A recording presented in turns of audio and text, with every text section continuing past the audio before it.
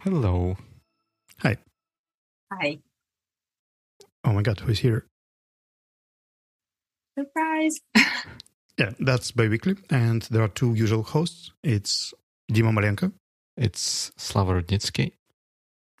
And we have a our guest. friend here, Yulia. Is it Kudina or Kudina? How do you? Kudina. Yulia Kudina.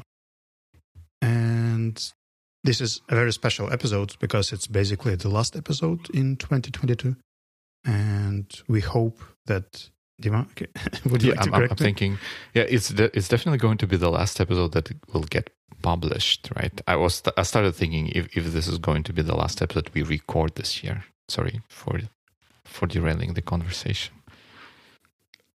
That's fine. Not the first time, not the last time. But anyway, this is the guest episode, and Yulia is with us here today. She is working as vice president of people at Reface, and she also does a lot of career advisement. We'll add links to her social profiles if you'd like to connect with her. Many of my friends have already tried her services, and just the best and positive feedback. Apart from that, Yulia is a podcast host, as she likes to say, junior podcast host. But I think it's not about the experience, but about the fact that she's a podcaster. And the podcast is quite interestingly named A Podcast of Lyosha and Yulia. Or Yulia and Lyosha. It's also quite challenging to remember. I think that should be changed. Right. And the thing that I keep, for some reason, remembering that Yulia is a meditation practitioner who does meditations for every single day for hundreds of days, maybe years. Hundreds of years would be remarkable. Hundreds of years is remarkable. And today we are going to talk about the way we learn, but before that, there is a follow-up. Right. And as it always happens, the follow-up is from me. And remember last time I brought up the issue with Audible where the chapter numbers do not match the chapter numbers in audiobooks do not match chapter numbers in the paper version of the same books. And I found, and it is in the show notes, link is in the show notes to the previous episode, like an official confirmation from someone at Audible that yes, this is intentional, and they went into a kind of convoluted explanation for why that is. So there is like literally zero match between the chapter numbers in Audible and chapter numbers in regular paper books. So you what you have in Audible you cannot use for reference. This is how it goes. Mm-hmm. Yeah, very useful. Like in 2022, that's what we expect.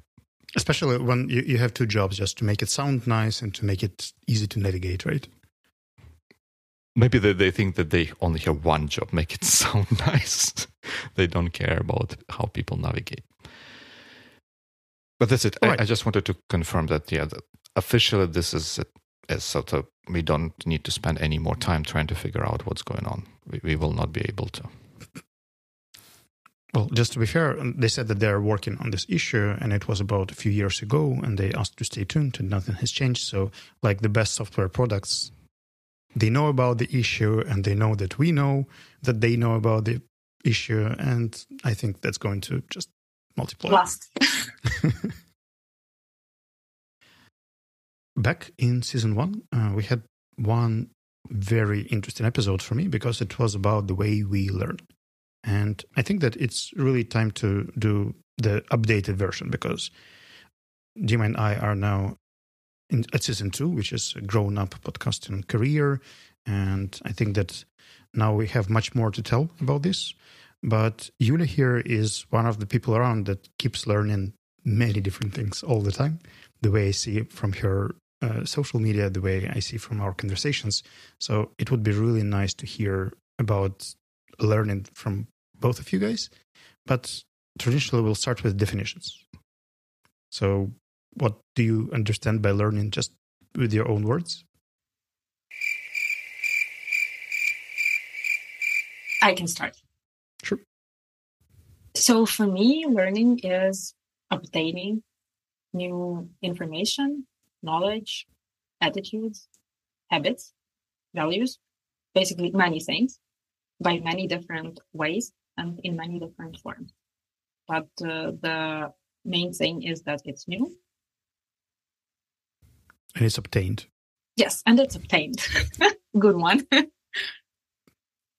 Yeah, it was a bit bold. Slava, you included a definition from, I think, Merriam-Webster dictionary or something like that, which says like learning is the act or experience of one that learns. Like, yeah, that's super helpful. Yes, that's what I needed to understand what learning is. But then I was not able to come with a satisfactory definition of learning for myself. I can like when someone. Even when I ask myself, is this learning? I would be able to say yes or no using some sort of criteria, but I was not able to actually formalize it into any sort of definition. I don't know, Slava, what are your thoughts apart from Merriam-Webster definition that you shared with us? To me, Merriam-Webster's definition about like the other two elements which we didn't announce, that it's knowledge or skill that is acquired by instruction or study, or its modification of behavior or habit, is generally full. The only thing that is kind of lacking is the reflection part, because I think that we don't normally or typically consider self-reflection or meditation as instruction, but by default or by definition. But I think that many things I've learned from observing and analyzing, but not necessarily somehow relating it to the formal study. Would you say that intentionality would play an important role in something being a learning? So like you have to have an intention to actually learn something?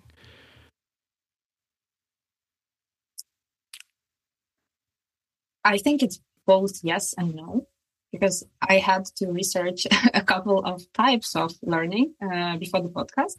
And it was interesting to read that like not all the types of the learning are intentional, because when we talk about like social learning, for example, when you're spending time around people, you don't always want to learn something about them, for example, or from them, but you still do because you're a social creature. And when you are around someone, you follow what other people do, and society has a big impact on you. So you still learn, but it shouldn't have been intentional, for example. Dima, what are your thoughts on intentionality? I would describe a lot of value to intentionality in learning process. Like in this example of social learning, I'm not sure I would call this exactly learning. When I came across something, let's say I was walking past a fence and there is something written on the fence, and I kind of quote unquote learned what's written on that fence, but it was not intentional, and I would have a tendency to forget this information or not use it in any other situation. And so in the social setting, I would think if we do have a tendency to repeat or mirror the behavior of other people, but is this learning really? I could clarify. I think intentionality is really important in the element of practice. Like when you're practicing something, that's really hard to do without an intention. But generally, learning could happen unintentionally. I can remember back in the 90s in Ukraine, most English-speaking movies were terribly translated, and you could hear two sound lanes. Like you would hear the original voice, and then there would be like a translation on top of it. And I think that many people actually learned their first English from watching those weird movies when the translation was a few seconds late and you could hear some words randomly without actually catching or focusing on that or realizing that. My cousin is one of good examples. Like he learned it from listening to music and watching movies, but he never really focused on studying. So who knows? That's interesting. The thing that you mentioned here reminded me of a concept about deliberate practice. Before the show, Yulia was talking about her driving experience, and I think that deliberate practice is very nicely illustrated by driving. Like if you would like to practice driving, it's not enough to drive because you can drive for multiple years but still have troubles with parking. Oh, you can. Yeah, and I think that here you have to practice a specific thing that you struggle with. Like if you have issues with parking, then practicing parking multiple times to get the skill fixed is essential here.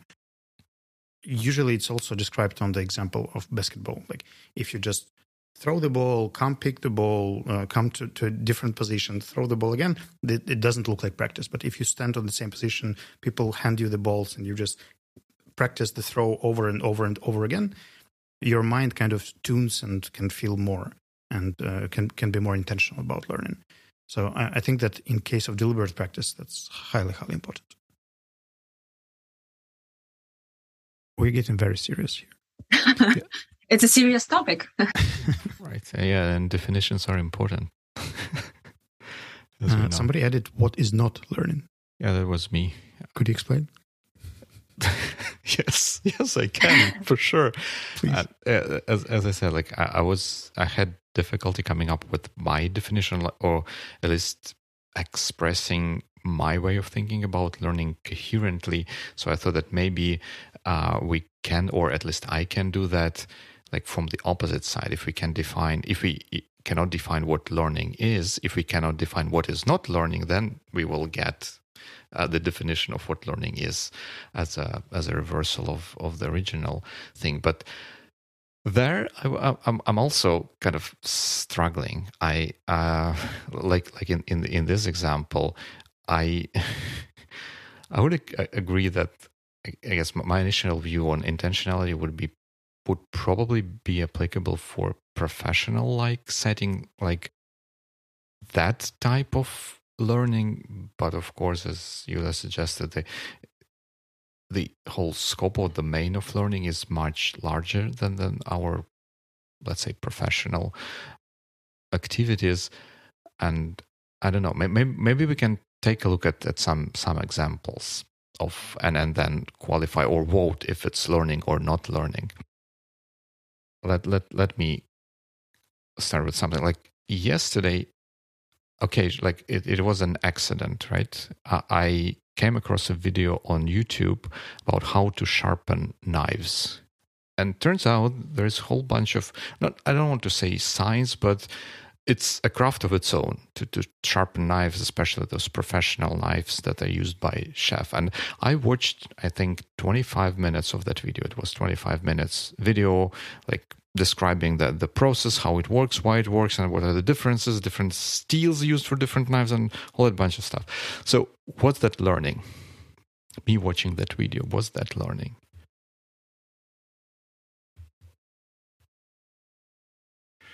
Did you hear some new information? Yes, I did, for sure. I now know that there are two styles of knives, like European German knives and Japanese style knives. They are sharpened in a different way.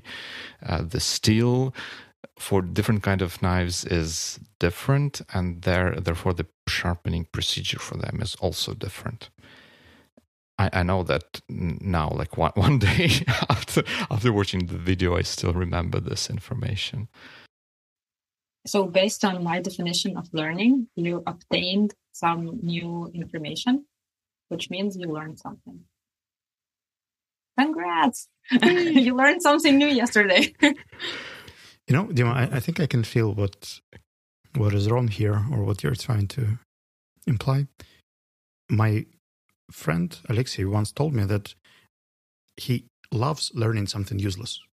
You know, just random facts, random things, random skills that he will never use or apply, something that is not utilitarian, something you don't even know why you need, but it's just fun. And I think that in your case, when you think that something is impractical and it kind of feels useless, and if it's useless, then probably shouldn't be bothered, like shouldn't take your intentionality. Yeah, I think I would agree with that my take on this, or my view on this, is definitely tainted by the fact that learning as a word in like Ukrainian or Russian I grew up with was associated with this very intentional process of learning something for the purpose of using this afterward, right? So that like how to transform cubic centimeters into cubic milliliters. Yes, of course. Like when you come into a grocery store and that there is something that they they want to sell you milk and it says 2 pints. How would you figure out how much milk that is? You can see it's like that much. that much milk. Give me this much milk, please. I'm not sure whether Dima remembers, but back in Dnipro there was a friend of mine, Ahmed. He was really bad at Russian, and whenever he went shopping, it was always a crazy story. Once he wanted to buy chicken, but he forgot how to say it. So he comes to the cash register with an egg and says, "Где mama? Where is the mother?" Just to find it. It's such a creative approach. Not every person will do that. You can feel ashamed, right? Even to ask that. Absolutely. Cool guy. It's about adaptation, I guess. But I would like to roll back to this social learning that Yulia mentioned. Could you give us more input on what it is and how it works? Yeah, so when I started thinking about learning, I read about this type. I didn't know this definition. But then I just understood that this is actually how I learn most of the time recently. So when you're an active member of the society, and when the main subject of the learning is the other person, you can say that it's social learning. And what's interesting is that you can both, like as I said before, you can both learn from other person, but also about the other person. And this about is actually my bread, because I'm an HR by day and being around my team and learning how people behave actually helps me analyze this and do something to improve the business. And this is interesting because I've never thought about it this way. So thank you guys for the topic of the podcast and for this reflection. This is very interesting. Yeah. So, and also like the work part is more clear. And then when we learn from other people, like every time I met with Slava over the last month, I made some notes in Google because he used some words I didn't know. Or like he told me about something like the Aspen reunion, for example. Yeah, and I went to Google about it, like how you do it or how you study there and so on. And this is the social learning. Yeah, and recently I've been thinking about about the people I spend time with, and like I intentionally want to spend more time with the people I can learn from because like this is interesting and you develop and so on. Can we again get a bit deeper into the definition? Because I think that basically whenever you learn pretty much anything, you learn it from people, just not always directly from this person. So it can be more like, it's not a formal education, of course, because if you go to the, I don't know, lecture or webinar, it's not so much of a social learning, it's a formal learning. Yeah, you pay for that. Or you go to school and you have a professor or a teacher is also like a person, but it's a formal education. And here, yeah, it's just your everyday life. It can be informal, totally informal. And it can be your colleagues, for example, like also work-wise. We all want to work with interesting people, not only experts, but someone who can tell you about interesting things they do with the hobbies and so on. Interesting. Would we then think that maybe like corporate culture and that kind of thing is a way to exercise or harness social learning for good, right? It is. It is an instrument that some companies use and others don't. Actually, like the corporate culture, when you said about intentional learning, and I said that it's not always intentional. A good example is that when you become a part of a new company and there is a culture of cheating, for example, and you don't want to be a cheater, like in your life, but then you're a part of the team who know that in order to succeed, I need to cheat. And then the system gives you all the small and big things on cheating, whatever it is in that specific company. And then whether you want it or not, if you're staying in the company, you learn how to cheat. And that's the way you work from now on. But maybe when you started, it was not your intention to be a cheater. That's interesting. And let's try to push it a little further. In the very beginning, we learn by observations. So we basically watch people do stuff and copy that and do it over and over. And pretty much the same in management or at work. We see what people do and we kind of do the same stuff. And that's how we come to a certain level, let's say intermediate. But in order to get to advanced, you actually have to learn to think. And I think that's a complex thing, and it's harder than just something conventional. You can learn a skill, you can learn a competency, you can learn a set of behaviors or habits, but if you would like to learn to analyze, for instance, I know that Western education system actually has classes on analytics. Like you learn how to take a system, decompose the system, look at the relation between elements. Don't touch the microphone. And after that, you kind of practice every single thing and then put it together and voila. I believe that in the Ukrainian system, we never were supposed to learn this, but we somehow can analyze. How did it happen? Is it also like just being next to someone analytical and assuming that this process works like this?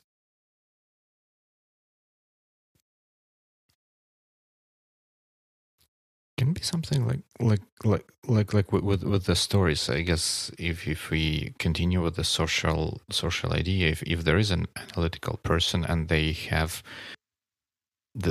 take extra steps to explain, like when they're given a question or a task, they come up with a solution and they then go an extra step and explain how they arrived at the solution, and the people around them who are presented with the solution and how that person arrived at that solution can learn that, hey, this solution kind of makes sense, and maybe later on they can see that it works, but they would then become interested in ways how to arrive at those solutions or those kinds of solutions, and they would listen or pick up the method that the analytical person used. Yeah, but if there's a logical fallacy in this argument and the person learns to think using this thing, and then it just becomes part of the thinking process. Right. Yep. Right. It works both ways, right? No, come on. I thought there would be something more solid there. No, but generally, this is the problem of our mentality, is that there are not so many people who are into analytical thinking, it seems to me. And maybe because we're not taught this in school, or the same goes for critical thinking. We don't have such subjects in school. And maybe like now in some private schools, I recently had a great experience talking to school children in a private school. But how many families can afford that in Ukraine now? Not many. And then you go to the university, which sometimes can be even worse than the school. And here you go, an adult who doesn't dig deeper, and who doesn't analyze information you get. And then you can be brainwashed. But again, it's not a positive conversation. Well, just to make it a bit more positive, there is a textbook in Ukrainian schools and Ministry of Education that certified it. It's named Critical Thinking, and I believe it's 5th to 6th grade, but it's the optional class right now. It's not something that part of obligatory system. I didn't have it, so...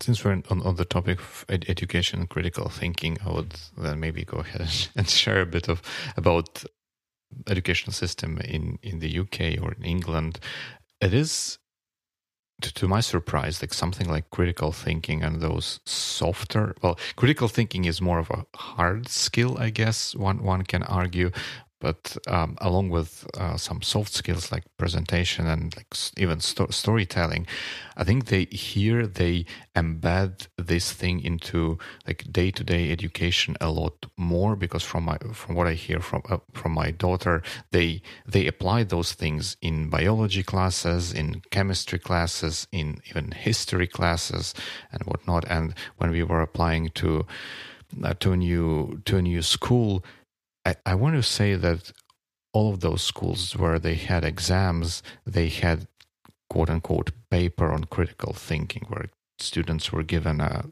question or a problem, and they had to kind of argue their way about the importance of that problem or provide their view or take on solutions to that problem, which I think is a great thing. I would love to see more of that in Ukrainian schools as well. Let me give you a case. Let's say we have an employee who struggles with some critical thinking. How would you, as a mentor, both of you actually, help one get more critical thinking, knowing what you know now and seeing? Like, basically, you can see that the person makes some logical fallacies, and sometimes the reasoning is not really straight, and research, there's no such word as research in making decisions, etc. So how would you approach such a case? I can start.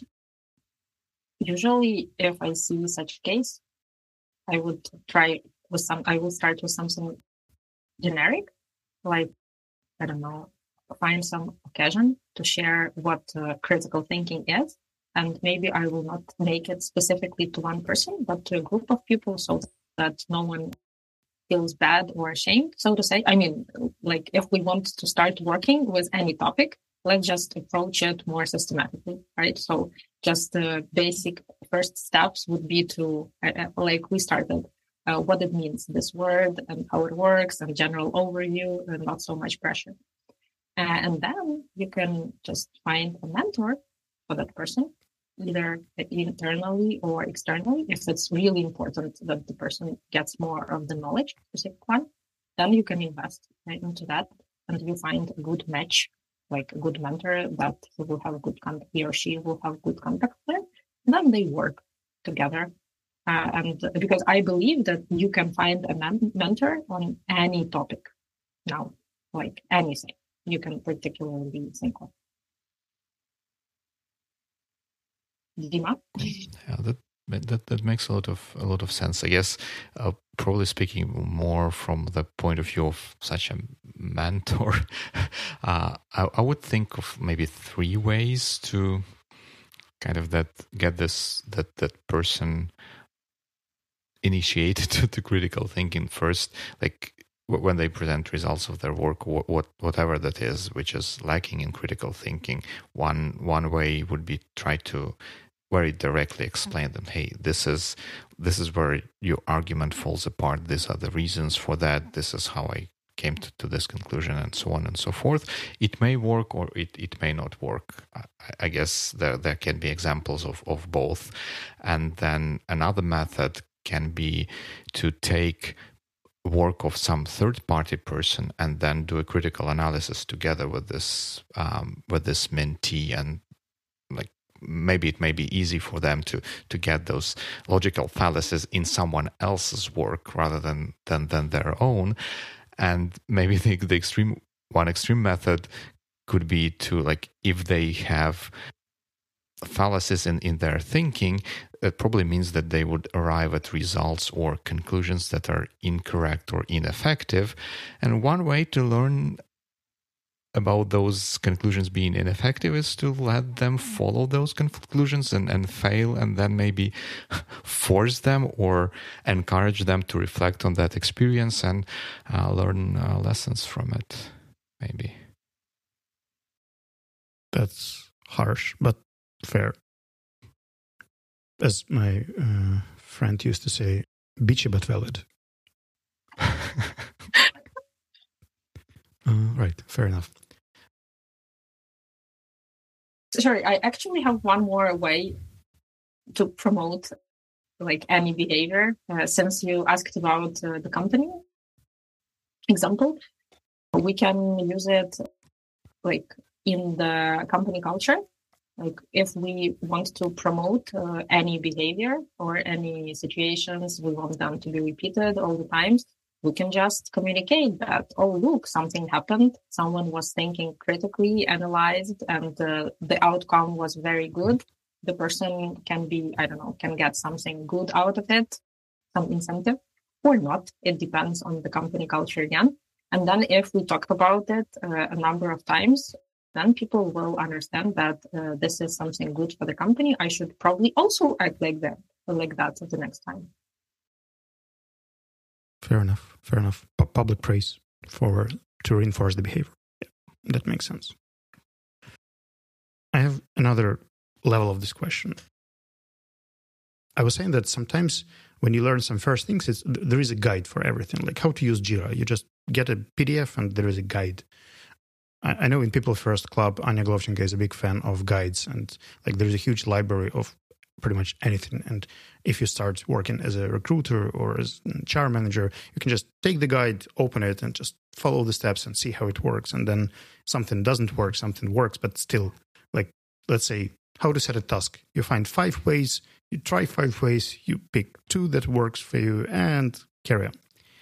But then at a certain level, you arrive at the level where let's say you're working with something more complex, like corporate culture. And if you Google how to manage corporate culture, you'll find 35 ways. None of them is proved by anything more than one single case and a belief of a person who wrote about it. And learning to do these difficult things is challenging. And I believe that each of us is at the stage where there is no one course book or textbook or course or even mentor who can guide us through challenges that we go at work from day to day. Like, where is this manual how to manage people at wartime? There is none. So how do you approach a difficult case? Like, let's say you have to learn about strategic planning, and suggest something that works for your team or for your company, how to work with the strategy. How would you approach such a difficult and complex issue when there is no correct way of doing that?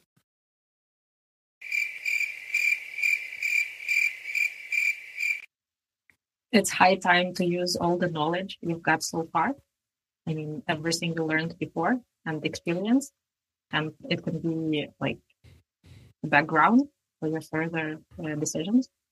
Because if you are senior and you deal with such tasks, you've seen stuff, you've experienced something. That would be probably like, if it's a recipe, there will be a couple of ingredients. So your previous experience would definitely be one ingredient.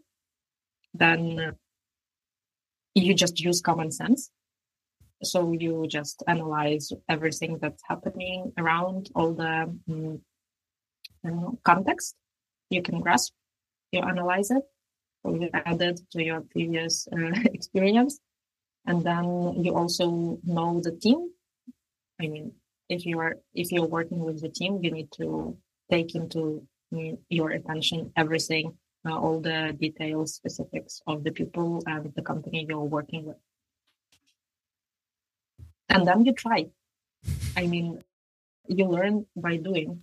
That's in many cases at work, I learn by doing.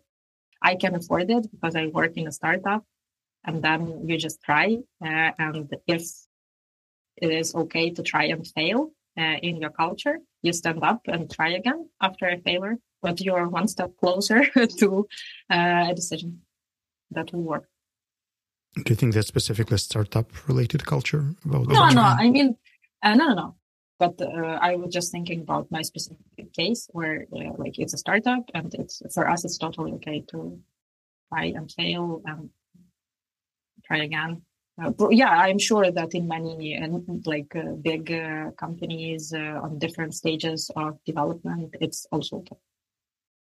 So just trying to get it into the practical domain, let's say you decide to integrate more diversity into the corporate culture. You would rely on your experience, what you know about diversity, what you've heard. You'll talk to the team. You'll make little research, and then you'll just try a few things out and see what the feedback from them. Whatever matches with us from the trends I can see around, I will try. Yeah, with the baby steps. Every time I implement something new, I try to I don't like huge projects rolling out for a long time. It's just MVPs all the time, and it's like baby step. We try it. If it's working, we just add on. Mm-hmm. Does it make sense? It does. And you? How do you guys deal with that? I think to me the key would be in the original question from Slava. He said that how do you approach finding or learning in a situation when you know that there is no one single right solution. So you didn't say it like that, but I think that the gist of it was this: that the solution is unknown, and we even don't know if there is a solution and what's the best solution. I think in that situation, learn by doing is the only viable way of moving forward. The way I would approach this situation would be first to try to set up reflection or feedback loop that would allow us to, as we try things, to correct our actions and steer our ship in the direction where we want to go.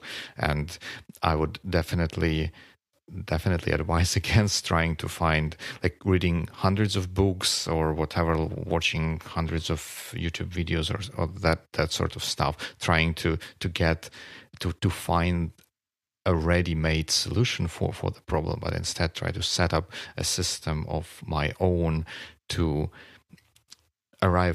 get a solution and a way to improve this solution as the time goes, iterate. And one other thing, Slava knows this about me, that I can get kind of 1, 2, 3 ideas and maybe even announce that I have 2 points to make about this, but then I will start making first and forget about the second one. In this case, I had 2 points. I forgot one, but now I remembered what was the second one. The second one was about, so when you said, when you want to add or improve diversity in your company, how would you go about this? I would not go about this. I would first want to ask, what exactly we are trying to do. What is the problem that we are trying to solve? Because introducing more diversity by itself, why would we bother to do that, right? We may, more often than not, I think something like this would be seen as a solution to a problem, and the problem is not the diversity. Diversity is a solution to that problem, and when we start thinking about that problem, I think it would give us much better way to learn about how to solve it. And even if I know why we are going to introduce diversity, depending on that, I may go about introduction of diversity in different ways, right? If you know what I'm that's what pretty I'm much trying to say. Usually something about racism, sexism, discrimination, and a number of other aspects, harassment. But it could be a scope of things. But why are you doing that? Are you doing that because why am I doing that? No. No. Why in a hypothetical example, right? Why would company want to introduce diversity to deal with harassment? I'm not seeing the connection. Well, yeah, and that's whole different topic, right? You can solve the problem of quotas in a different way. Well, in multiple different ways. Yeah, some of which could be better or worse.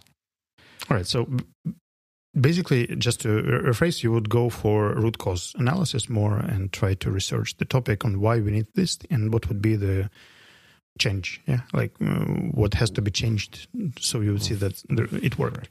Right. Yeah. I think start with why is always a good thing.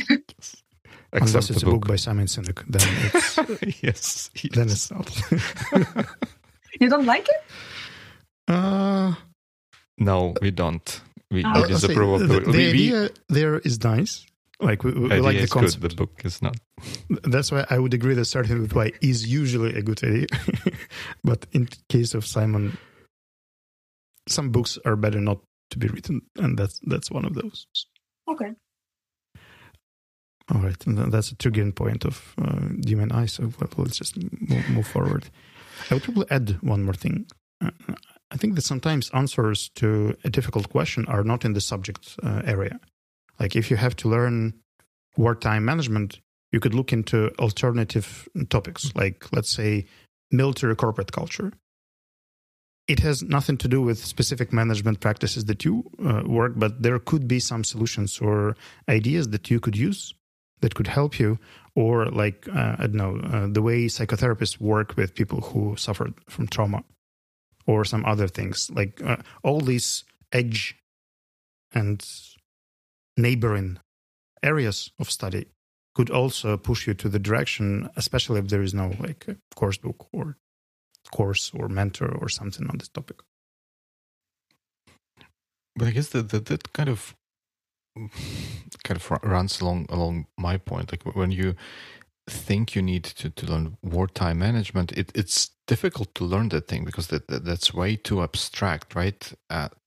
There is no book on wartime company management, but behind that there is a very specific problem that you want to solve, and when you try to solve that particular problem, I think it makes it more easier and makes yourself more open to finding to start looking for solutions in adjacent areas, right? Because maybe the wartime management is similar as like high pressure management or like crisis management, or some like you can get ideas for your specific problem from, I don't know, from a sports team that on the brink of winning the World Cup or something like that, where there is also a stressful situation and they apply some technique or method that can work in other stressful situations, including in the context of wartime management. That's why I think starting with why is important. All right. Yes, I'd like to push us to another direction here. Can we, do you have an example of a learning program that you would like to take, something that makes you enthusiastic?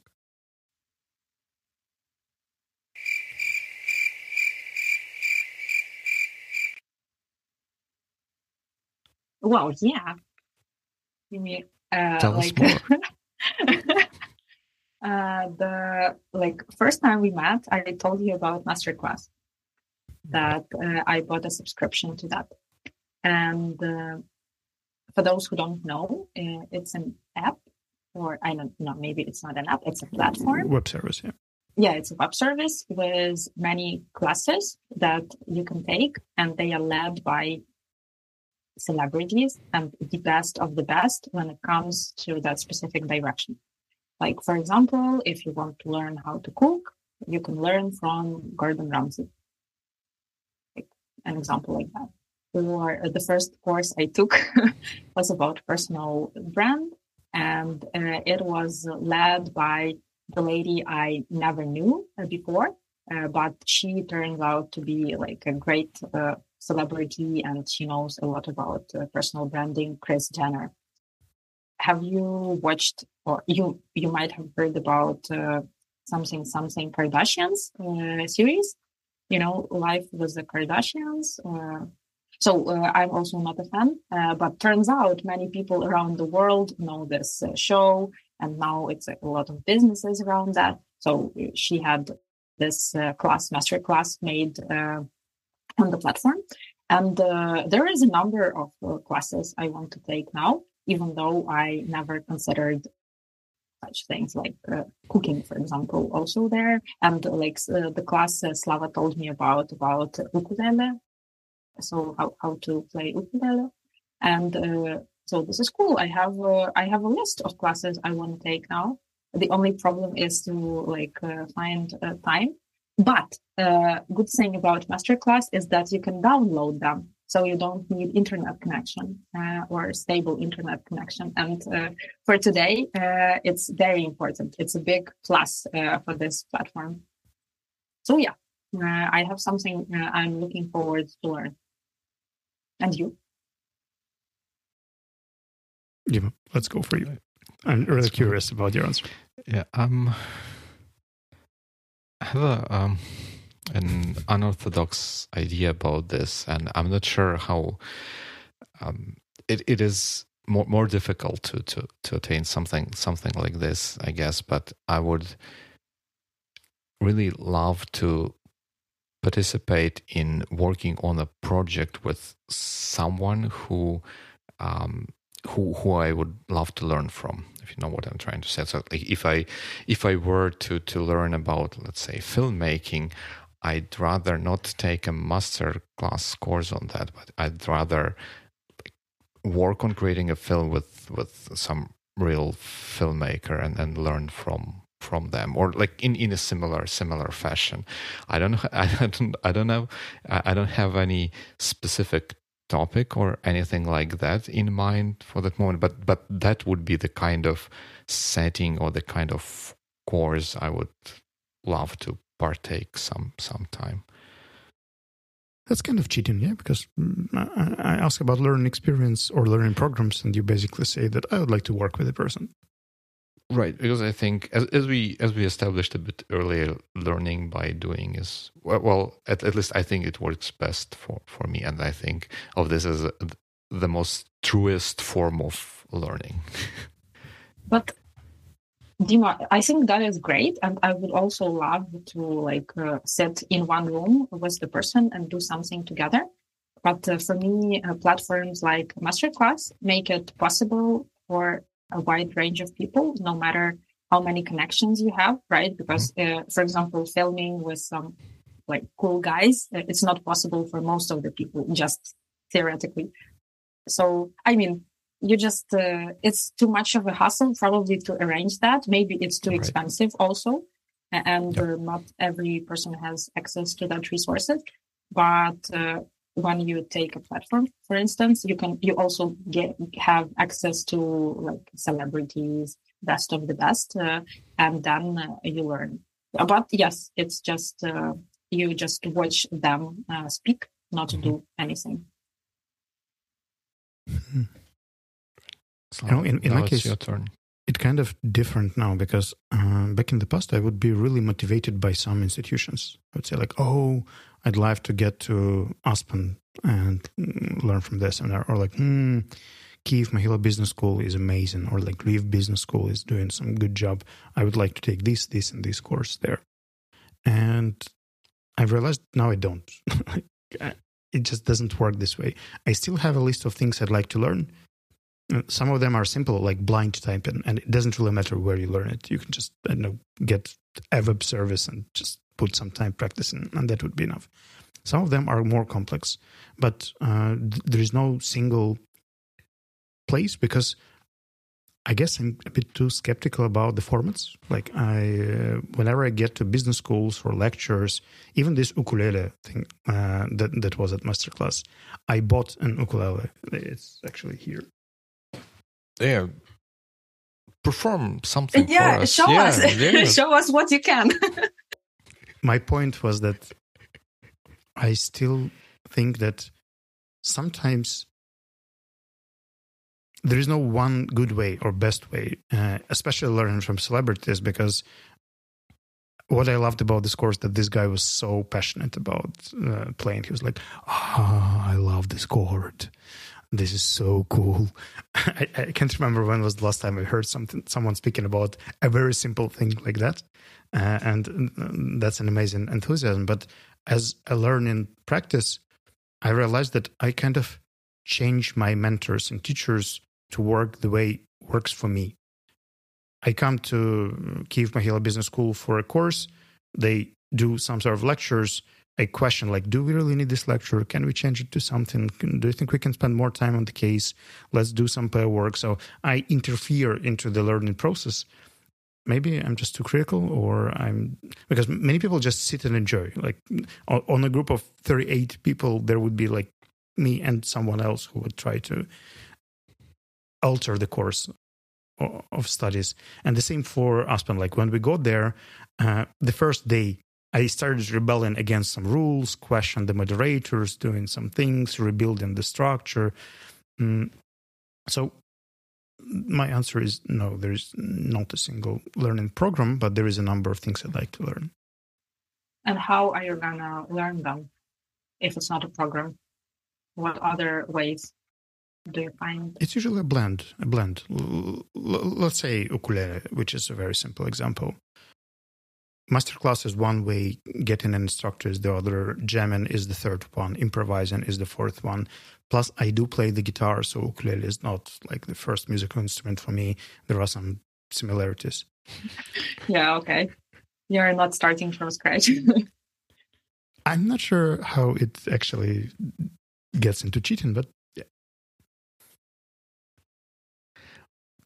I think the examples, Slava, you gave are very interesting, and I think they kind of overlap with one of the topics or one of the questions I put in our notes.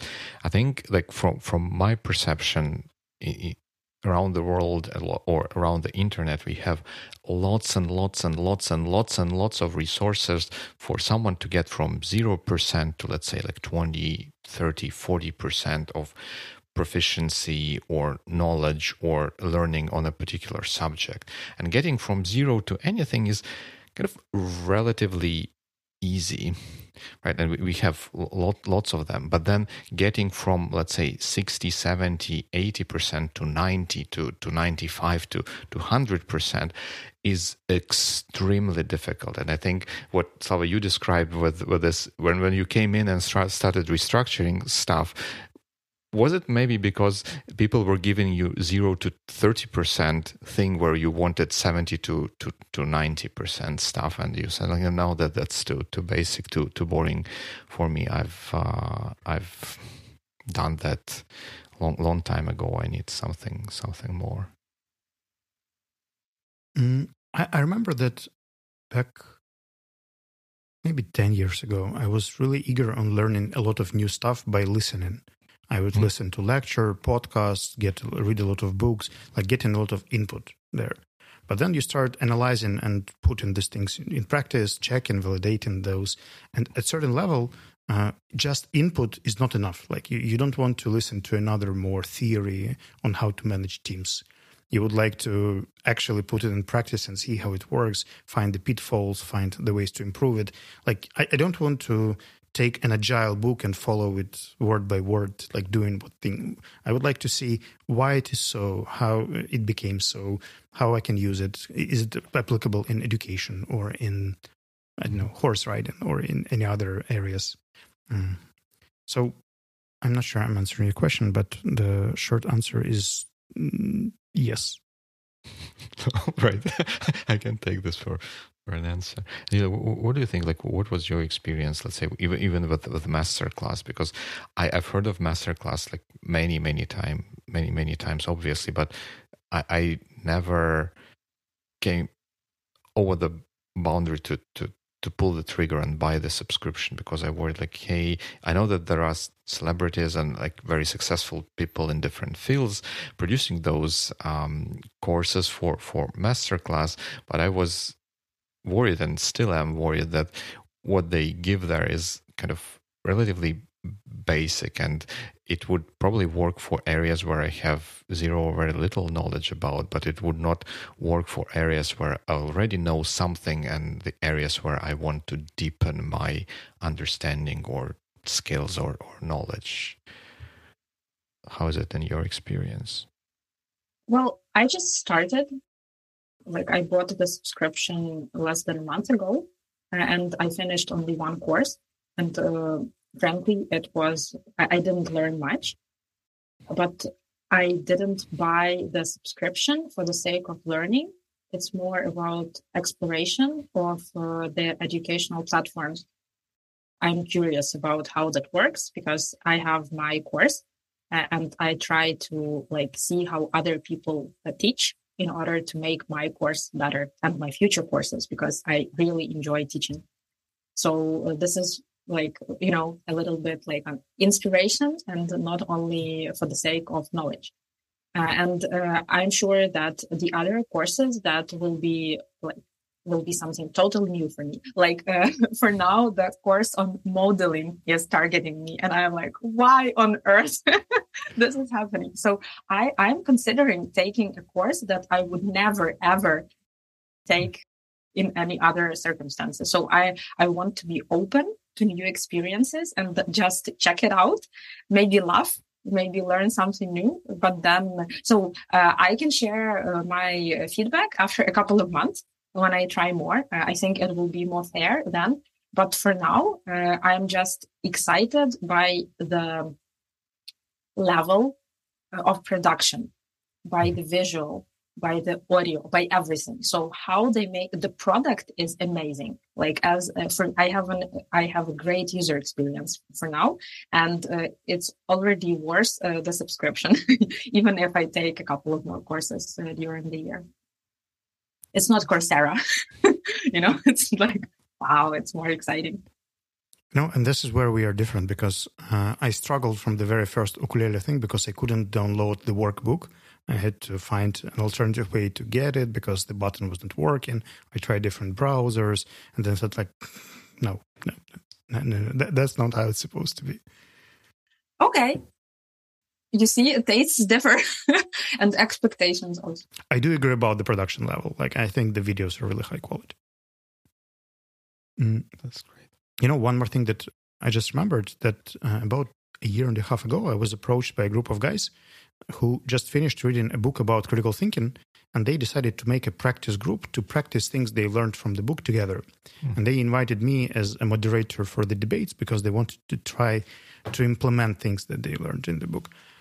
Guess what? In the process of debates, it turns out that it's much more difficult than it is written, and it's quite easy to write an argument. It's harder to say an argument, and saying a number of arguments and digging deeper takes time and resource and skill and habit and blah, blah, blah. But the idea of a study group just stays with me after that day.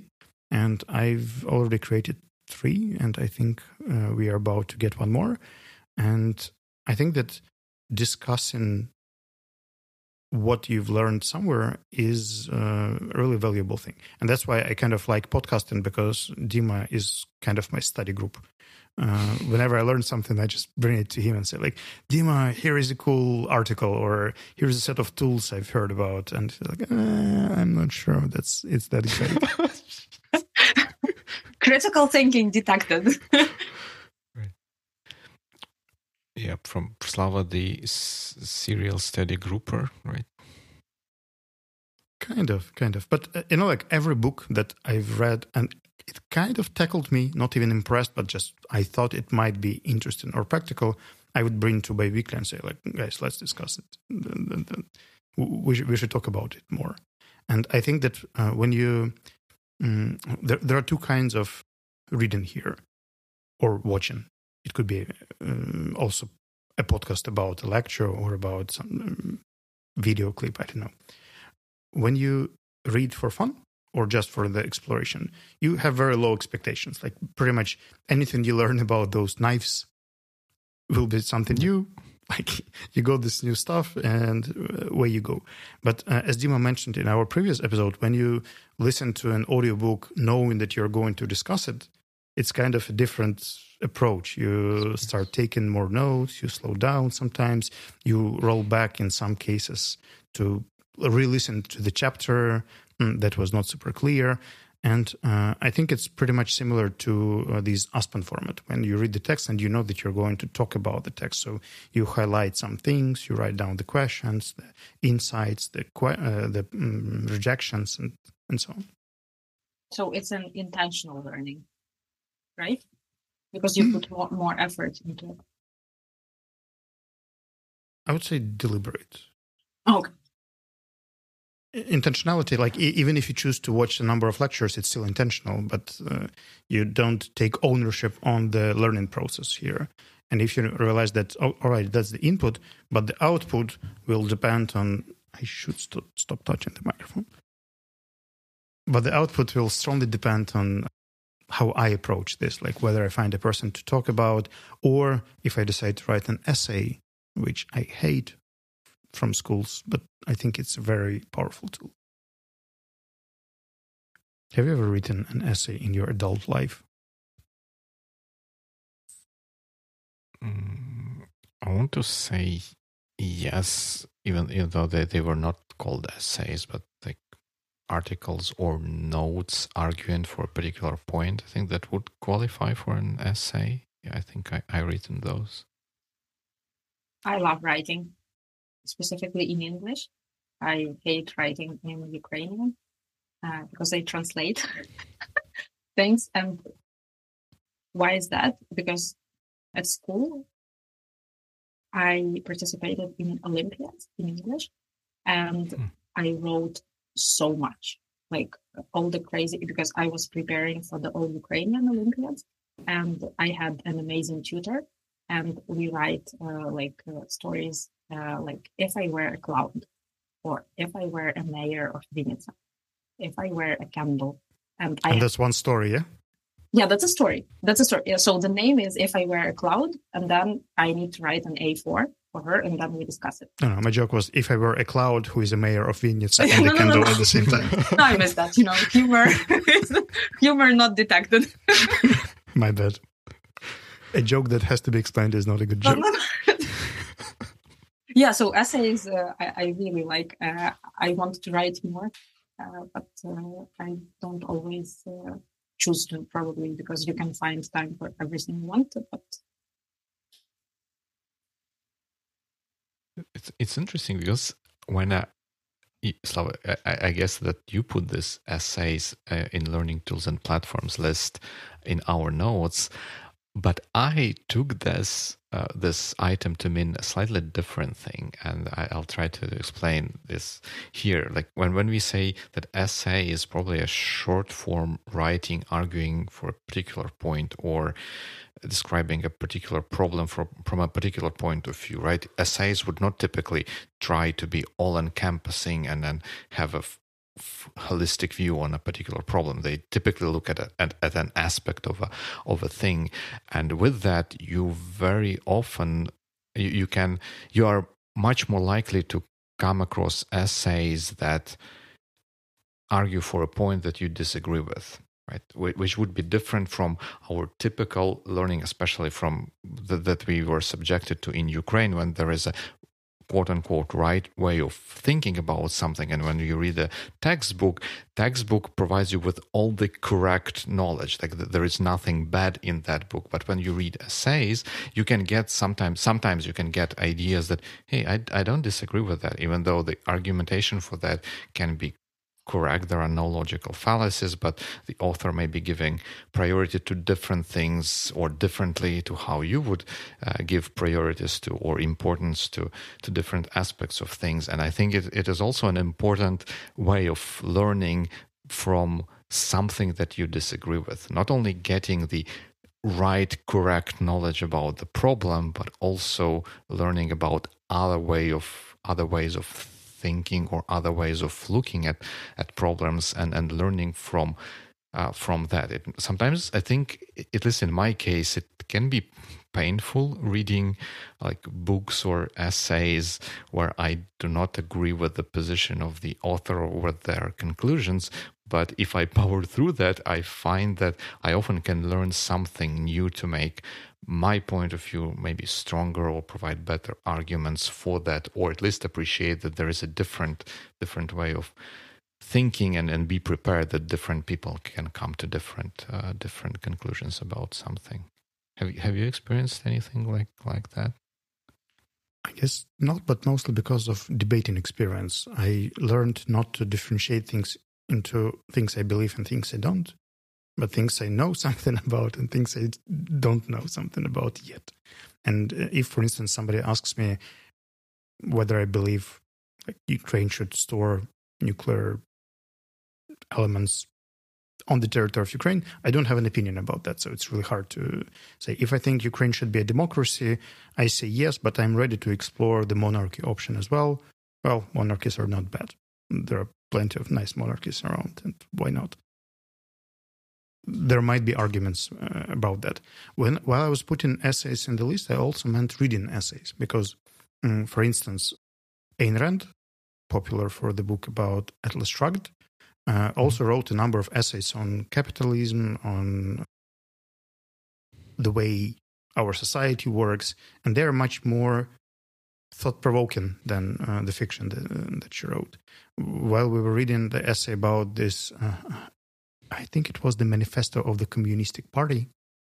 At first, it was emotionally driven, but then when you just put the context aside and think, all right, this thing changed our history for dozens of years, you can learn quite a lot from that as well. And speaking about learning from reading, there is a Telegram channel, Sharing is Caring, which is generally in English, and Yulia writes some insights and ideas there. I forgot to mention it in the introduction, but I will add the link to the show notes. Interesting fact. Not so long ago, I asked Slava what would be the best way to practice English a little bit, because I'm missing it, and I was worried that I would forget the language. So other than offering me to be a part of your podcast, which is a nice practice, Slava suggested that that one of the ways is to read some information, like articles, books, whatever, and then make the analysis, right, or the summary of it. And that is because you just gain so much knowledge, then you analyze it, and the best of the best, you just make a summary. And I'm not sure whether I had the channel back then. It doesn't matter, but this is a great way to learn, because when I read the articles that I choose, I am so into it. I try to grasp all the small details and not to leave anything important, because I know that at least one person will read it and just for it to be useful. Thank you, Slava, for mentioning it. So, Karen, I had a question. I wanted to hear and to know what you guys learned. What was the last thing you learned recently? Small or big? Anything. Dima, anything except knives, please. Yeah. Not the knife story. Not what? Jeez. Oh, that was a great thing. I know a lot about knives. I think how big is the thing you want? Because prior to that, I guess what I truly learned that this was an intentional experience, and I was almost at the verge of buying some sort of course for that, although I didn't in the end. I was, for editing our podcast for a longer time, I was using Adobe Audition software, but it's quite kind of expensive with their subscription. And now that we've switched to twice monthly recording, it seemed a bit more of an overkill, and so I wanted to switch to a different software which I can just buy and then use it forever. Basically, that would be Apple's Logic Pro, but the functionality of those two pieces of software is not equivalent. Things that are easy or automated in Audition are not as automated in Logic Pro, so I wanted to learn proper way of using compressor and limiter and stuff like that to get the same basically result that I can get with Audition to get it with Logic Pro. So I went rather deep into understanding how what is a compressor, how audio compressors, how do they work, what are the different kinds of compressors, what are the different parameters that you can use to control them, and so on and so forth. So this would be the thing I learned last, really learned, because knives were accident. This was very, very intentional. Cool. Thank you. I have an unintentional answer. In my case, I learned that if you have to pick a present for a person who has pretty much anything, you probably should do it with a story. And in my case, it ended up being a bottle of wine from the winery in Georgia that I visited. And basically what I was given was the story about this bottle, but not the bottle itself. Because this person was much more expert in wine than I would ever be. But there was one winery I visited. I found the bottle from this place and presented it. And I realized that sometimes when we give stuff and we try to make it practical, but it's really hard to make it practical sometimes, especially when the person is pretty much all set. So the stories are actually valuable. And I've done it twice this week, and both times were successful. Nice. That's all. Present giving is a great skill. I struggle a lot with present giving, but it is. Yulia, what about you? What's the last thing you learned? One thing I am learning still is how to be a pet owner. So important thing here is that I'm afraid of animals, all kinds of animals. And but I want to, it's a fear, and I want to fight the fear. So last year, my friend gave me a cat, her awesome cat, who are we friends with now, when she was traveling. And so she's traveling again now, and I have a cat for a month and a half. So what I'm learning every day is how to touch a cat, how to pet him, how to feed him, and how to live around the cat.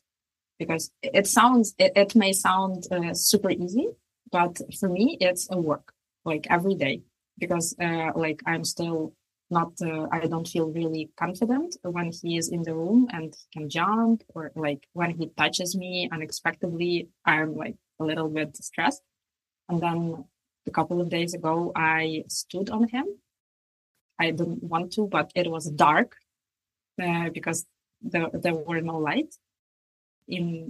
So it's just, it was very stressful. So every day, and even today, when this is the skill that I'm learning to be a pet owner. Yeah. You don't take a course for that. You just live with the cat. You just watch the other person behave around the cat, and you observe and you repeat. You're just not nerdy enough. My friend took a course on how to not, I'm not sure what the term is, to train cats do stuff. Like if you would like to get a high five from a cat or something, there is a way to train them. And she got a kitten that was 3 weeks old, and they started training. Time to school. Be useful, bring the slippers. But I'm far from that. In order to train your pet, you need to touch him or her a lot, and I'm still not always confident when I need to touch the cat. So. Was this pet story intentional? You meant to do it, or it just happened and you accepted it? No, I was thinking about it, that I should have a pet one day, and it just happened that I was offered this. I don't know how to say it. Cat sitting. Yeah. Yeah. It was not intentional, but I am a yes man. So when life offers you something, you're okay. And I had a plan B. If it didn't work out, I can always give it to some other friends of ours. So it was a safe zone. Because if I took, if I bought a cat, for example, or if I took it from the, how do you say it? The shelter. From the shelter, yeah. If I took it from the shelter, I wouldn't want to be the person who gives it back. But then you have this option also. You can give a cat back to the shelter. But it's more serious, Yeah.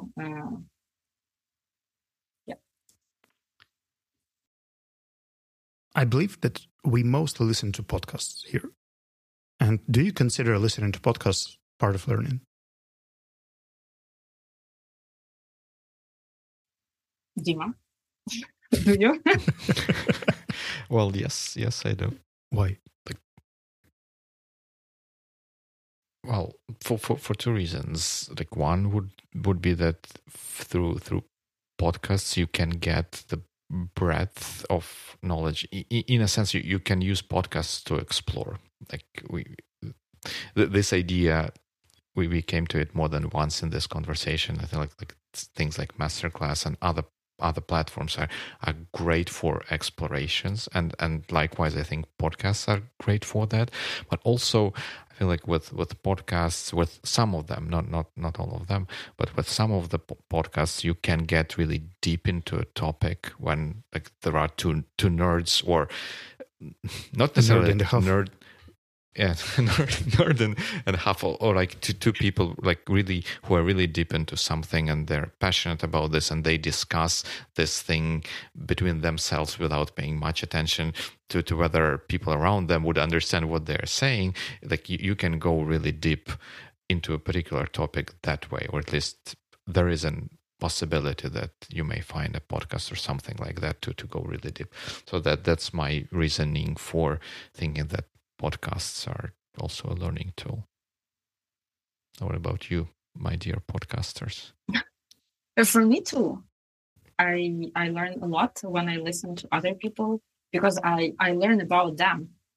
So when I was preparing for the podcast, I had to listen your podcast. I listen to them anyways, but it would be strange to come be a guest on a podcast and you don't know the host, right? So you can learn something about the people who are the hosts. About the passion and how people speak about what they love.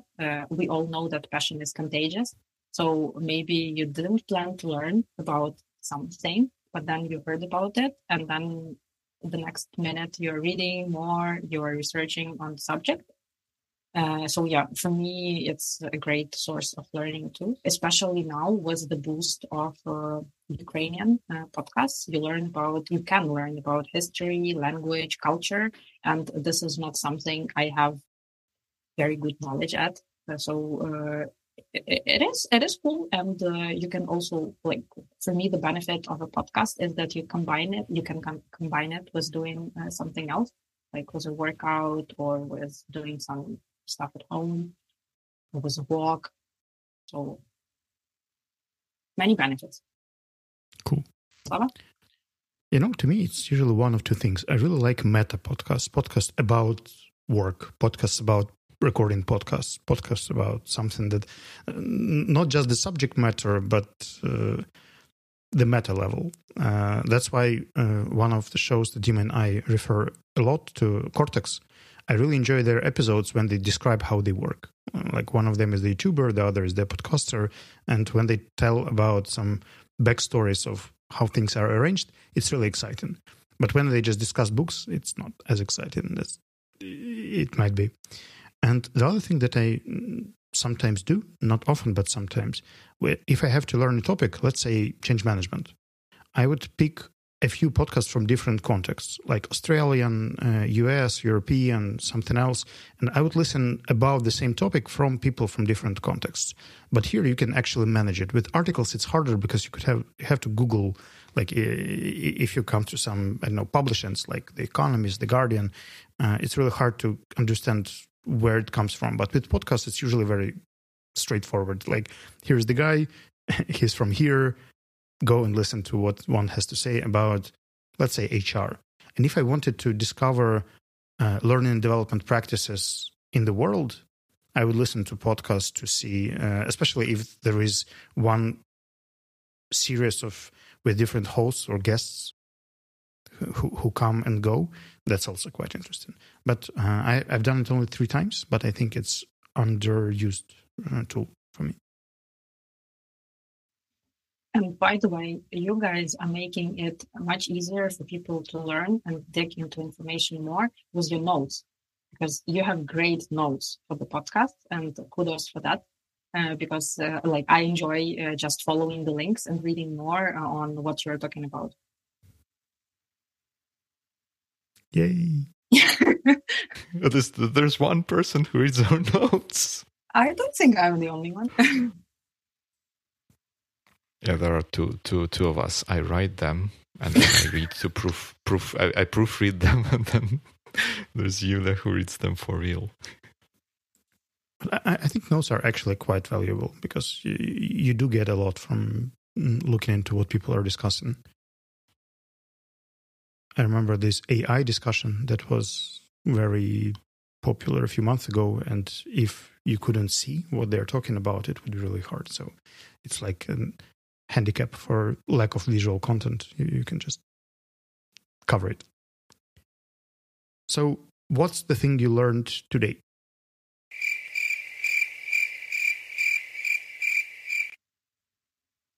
Do you mean during the podcast or generally today? Just to clarify. I've never thought that deep, so whatever.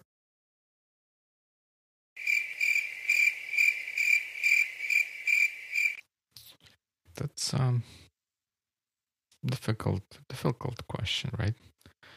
Well, because it can be a whole bunch of different things, right? It can be that one thing that I probably learned today, that when in the park nearby where we were walking today, we made the wrong turn at one point.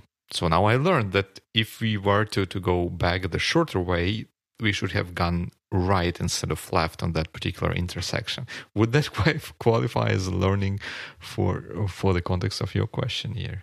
Getting new knowledge or changing the habit or by experience. Yep, it does qualify.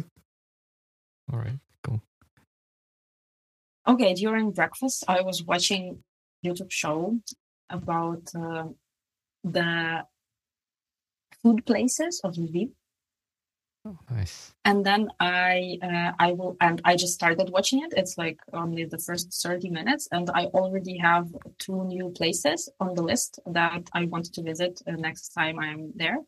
The first one is called Jerusalem, or Jerusalem, and the second one is Gostinna Chata, hospitable house. I don't know, on the like outside Lviv. Somewhere in the forests near the city. That was my learning, because I really loved Lviv, and I also thought that it's been quite some time since my last visit in May. So why not come there when it's a little bit warmer and visit those places? Does it count? Absolutely. Okay, cool. And you, Slava? I woke up at 2 a.m. today, and something just was not right. So I tried to fall asleep, but I couldn't, and I was staring at the whiteboard. And back on the whiteboard, there are my themes.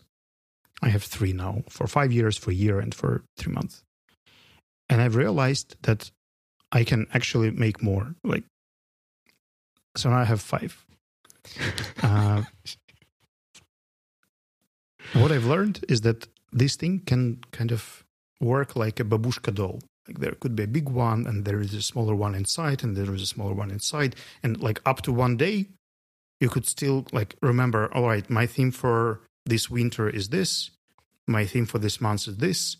My theme for this weekend is this. And they could be all like having some sort of hierarchy. Because previously they were just not really organized. They were different. And right now, I can see the logic there. I'm not sure it will sustain for a long time, but for now, it works. So it sounds like you just invented TOKR, like themes, objectives, and key results. I hope not. I seriously hope not. I'd like to close our show today by memory. Guys, could you remember something that you right now think as the most pleasant learning experience ever? I mean the experience. Learning experience, yeah. Yeah, I have some. But it was very, very pleasant learning experience. Like Should qualifies 100%, but I bet that's not what you would have expected with this question. But, on my recent trip, I had the pleasure to fly business class to the US. And when you fly business class, you get a little bed instead of like a regular chair as in an economy cabin on the airliner. And a part of the flying experience is that they teach you how to use this bed, because it can be transformed. It can be a chair, but then it can be transformed to a bed. So when I learned how to transform the chair into a bed in a business class was the most pleasant learning experience that I had in recent times. Does it work? It does. Okay, so I'm gonna sound like a nerd now after Dima's case. So, as a student at the university, I was an exchange student for half a year in Polish university in the city of Poznań. It was Poznań University of Economics.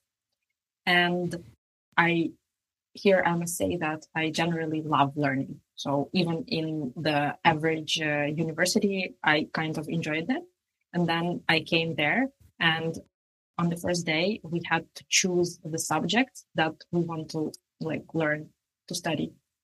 And from day one, the next 6 months, it was amazing because I studied what I chose to, and it was an international group. And that's when I decided that I want to be an HR.